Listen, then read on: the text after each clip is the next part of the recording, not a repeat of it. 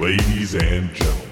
I haven't really heard what Jeremy says because I got my 2 Stanley Cup rings right in my ear. Introduce. This is a guy that's going to be traded, though. You're an announcer with a long stick from time to time. You think it's my fault? Is that what you're saying? This guy's such an idiot here. The Puck Luck Fantasy Podcast. Hello and welcome to the Puck Luck Fantasy Podcast. I'm your host, Dylan Sudemans, and I'm back today. And right over there is your other host, Derek Sudemans. Today we're going to be breaking down the 2-game slate on DraftKings. Don't forget to follow along at the website, puckluckfantasy.com. Check out the stack rankings, the skater rankings, the goalie rankings, line matching stats. Lots of great stuff. And without further ado, we'll jump into the first game between the Bruins and the Lightning. We have Tuukka Rask projected and Andrei Vasilevskiy projected. And this is where we have our best and our worst goalies tonight. We really like Vasilevskiy tonight, and there's a significant drop-off to Rask. Rask has about 64% the value of Vasilevskiy, which is pretty significant. So I think it's worth avoiding Rask tonight. But I think we do have some good stacks on Boston, but we don't necessarily have to pair them with a goalie. We can pair them with a goalie from another game. Would you recommend that? Yeah, for sure. So that's mostly the play for tournaments. So yeah, it's unfortunate because we like Vasilevskiy the most, but we also like a ton of the Boston players. And so that doesn't work very well, especially like it's not a huge deal in cash to take a player that's against your goalie, but you don't really want to take like 3 or 4. Then it really is, you're kind of that's kind of destroying your lineup there. So what I would recommend potentially is what I was looking at this morning is you can maybe even use Jones for cash. It really just depends how you build your lineup, but you can try to build it around Vasilevskiy. But I found it was really easy to sort of build around Jones, and you still get most of that value there. So it's a really solid play to still do that. But like you were mentioning, you'll just have to sort of stay away from Rask with the pairs because there are a few of the Boston players that we really do like today. So the top line that I really like is the second line from Boston today. So that'll have Jake DeBrusk, Rick Nash, and David Krejci on it. And they come up to 14.7 K as a unit together there. So they are probably going to be seeing a little bit of everyone from Tampa Bay. In terms of the matchups, it looks like the point line is being used pretty heavily against the Marchand, Bergeron, and Pastrnak line. I did notice that Bergeron may potentially be playing through a bit of an injury.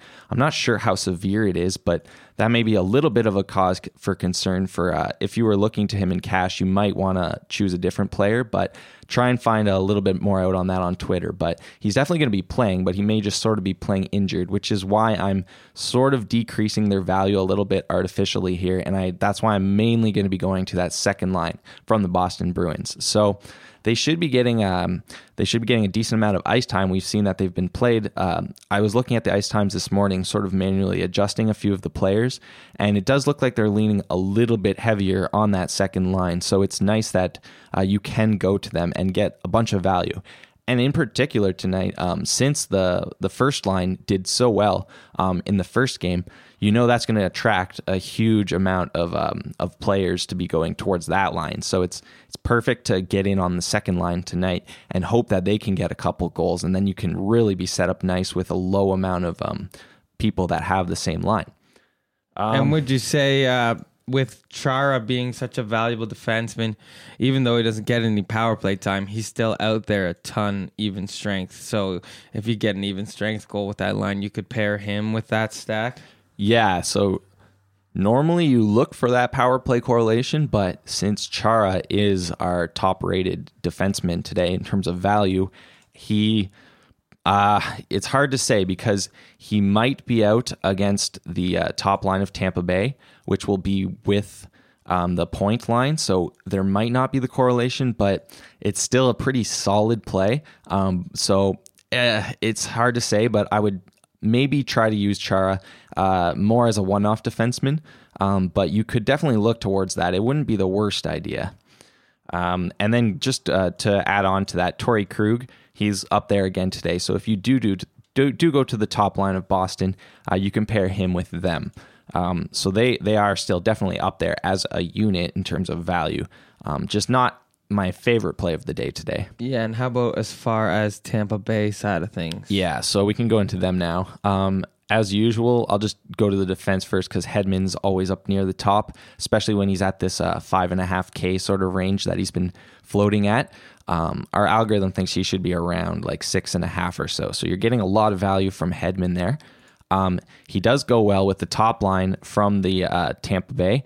And I'm noticing they're not really as high as we normally see them.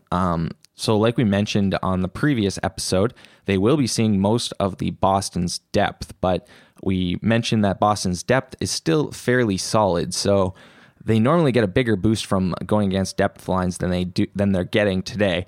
They're still I don't think I'm going to be playing them. They're kind of really on the bubble. If you notice, all these teams are really close in terms of value here. So there's not a lot of separation, but they're really just a bubble play, sort of if you really like them. But I do like going to Hedman. And really, that's the only line that does pop up. And this will just be because of Boston's incredible defense. It's really just really making all of the Tampa Bay players just fall down the rankings besides Hedman. But yeah, that's really the only plays that I can really use from the Tampa Bay side of things.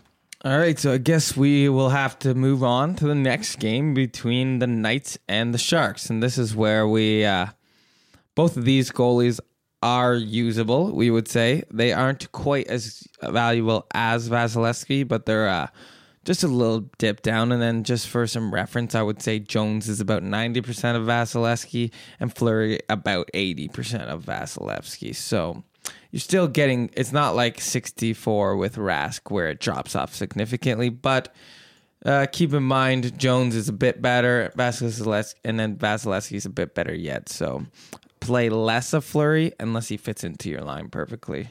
Yeah, for sure. And for this game, just to go into the sort of break down the matchups, we're expecting to see a lot heavier of the Couture line going up against the top line from Vegas.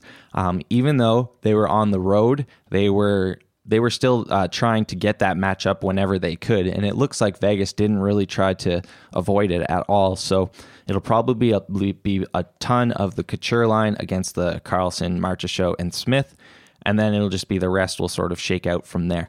So the Sharks will try and use the Pavelski and Kane sort of unit and Donskoy there as their attacking line, which means that we are going to be all over that line in particular. We really liked them even when they were in Las Vegas. Today, they are not really showing up quite as high, so we still have Meyer projected in from yesterday since Kane was suspended, but Kane individually is rated really well. So I expect that their line will be one of the top lines of the day once that comes in. So I'm going to be getting a ton of exposure to that line. I like them quite a bit, and they would go great with Brent Burns as well. So he's 6.5K. He's come up from, I think, what will be his lowest price of the season at 6.2, and then he should continue to rise in price, so we're just going to ride him all the way up. And so make sure you get Burns with the top stack from the San Jose. You can also do San Jose 2. I was actually noticing they're right behind San Jose 1, just before that update, but you can play them as well. They're kind of just getting towards the edge of the bubble, but I will definitely have at least one or two of them in my lines. They're nice and cheap, and they give you a decent amount of value. I don't think they pair incredibly well with a defenseman, though, so you'd probably want to go to another line. So that's with Couture, and then Bodker and Hertl. But will Meyer be moving to that line by any chance? So we'll have to keep an eye on that. Play with? He has dropped down to the third line, usually. So I expect him to go back there, and then they'll probably move one of these guys down to the fourth line. So you could maybe go for Vlasic with them because you got Bodker and Meyer on the So it's hard to say, but I would probably use a defenseman from your other stacks and stay away from this one. Just use the line as a whole, and that's about it. Alrighty, and is that it for this game? Yes, from the Sharks side anyways. The Sharks, yeah. And then what about on the Knights side of things? You liking any of these lines, or they've significantly dropped off? Well, they're a lot lower than the other lines, but I do still like the top line from Vegas with Marchessault, Smith, and Karlsson. The only one that really brings them down is William Karlsson. He's priced a little bit too high now individually. So, but we really like Marchessault and Smith. They're both priced really well. So them as a whole, they work pretty well. But even if you just want to do like the mini stack there with Marchessault and Smith, and then maybe throw in Theodore, that would be a really good play as well. He plays on their top power play unit, so you get some correlation there. But you can do the full stack if you want. I probably won't have a whole lot of them. I'm probably going to be mainly focused on that mini stack and then pivoting from there. The other defense, we still like Colin Miller. He's 3.7K, still not getting any power play time, but that's okay. He's still producing pretty strong at even strength.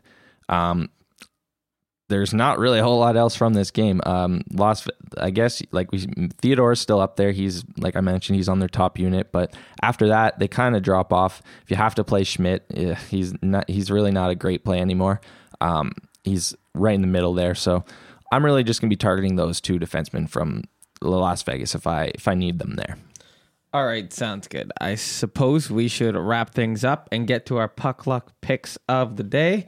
Give us a high, medium, and low priced guy with good value and your favorite stacks. All right, so in terms of the top end here, in terms of salary, I'm going to go with Brad Marchand today at 7.1K again, which is pretty cheap. I'm going to go for Brent Burns in the sort of like expensive to medium tier at 6.5K. It's a little expensive for that range, but I'm going to squeeze him in there. And then I'm going to go with Rick Nash in terms of my sort of medium cheap tier at 5K even there.